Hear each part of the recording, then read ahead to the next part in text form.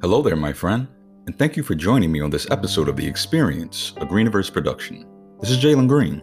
Today, I'll be reading from the book of Revelation, chapter 10, the New International Version. Then I saw another mighty angel coming down from heaven. He was robed in a cloud, with a rainbow above his head. His face was like the sun, and his legs were like fiery pillars.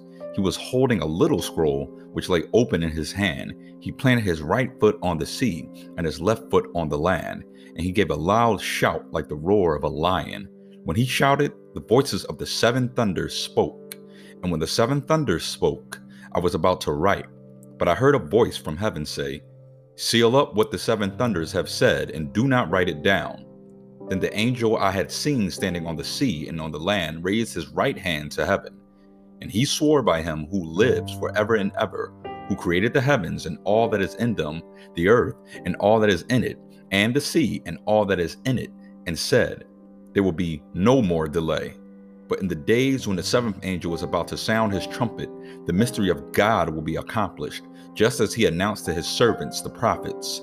Then the voice that I heard from heaven spoke to me once more, "Go, take the scroll that lies open in the hand of the angel who is standing on the sea and on the land."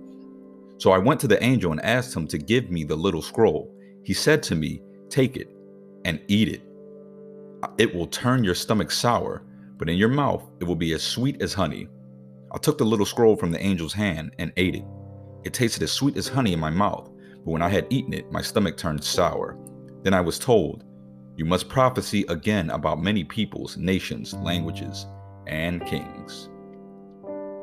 This has been Jalen Green, and thank you for listening to this episode of The Experience. Feel free to follow me on Instagram at Jalen D. Green and at Greeniverse, YouTube at Greeniverse, Twitter at JDGreen_, and TikTok at Greeniverse. May God bless you today. Take care.